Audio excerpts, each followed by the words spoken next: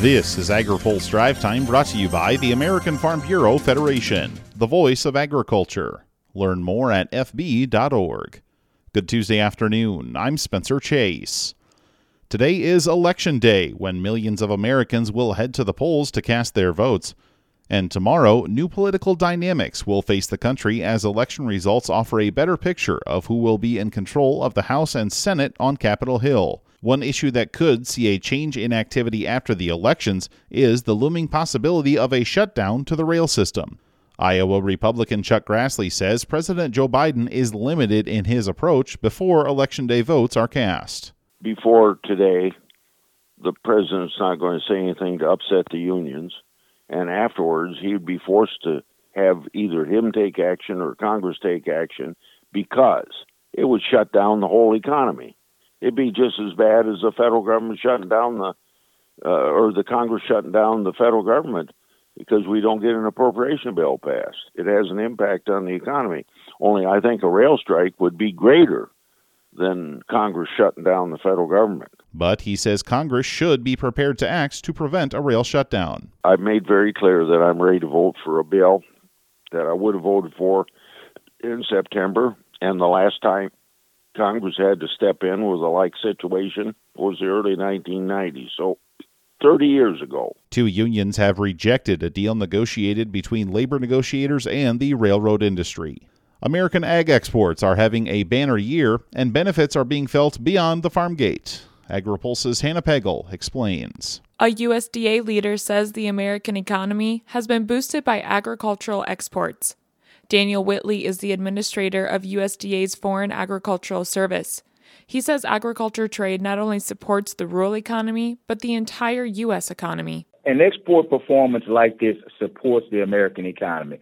For every $1 billion we export, it supports over 7,500 jobs and adds an additional $28 million in our economy. So it's important to be able to understand that this is just not a story about American agriculture or the rural economy.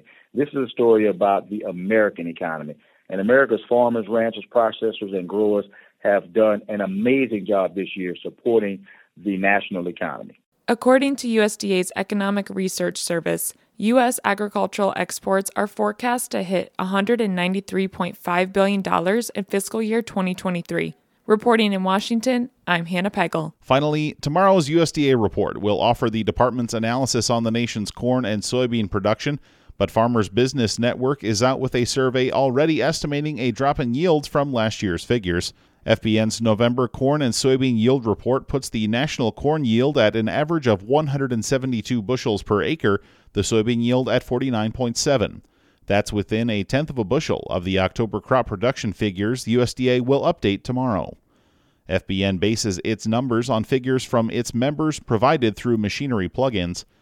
Kevin McNew is FBN's chief economist. He says global issues will require solid production from the U.S. Right now, the world is so constrained on grain supplies and with what's going on in Russia and Ukraine, there's been kind of episodic droughts and problems really over the last 3 growing seasons. He says the world will need more output going forward, too. When you kind of have this, what seems to be kind of string of bad luck on weather, that may be climate change, it may not, but certainly the results have not been positive for supplies. And when you take out Ukraine supplies and, the bottlenecks associated with export flows, it just is creating ever more importance on every yield or every bushel mattering for yield. USDA will release its latest crop production report and world agricultural supply and demand estimates tomorrow at noon Eastern. Now, here's a word from our sponsor. Today's AgriPulse Drive Time is brought to you by the American Farm Bureau Federation.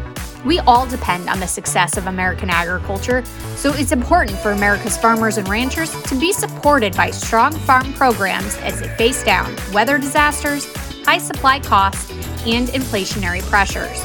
Learn more at fb.org/farmbill. That's all for today's Drive Time. For more agriculture, trade, environment, and regulatory news, visit agripulse.com.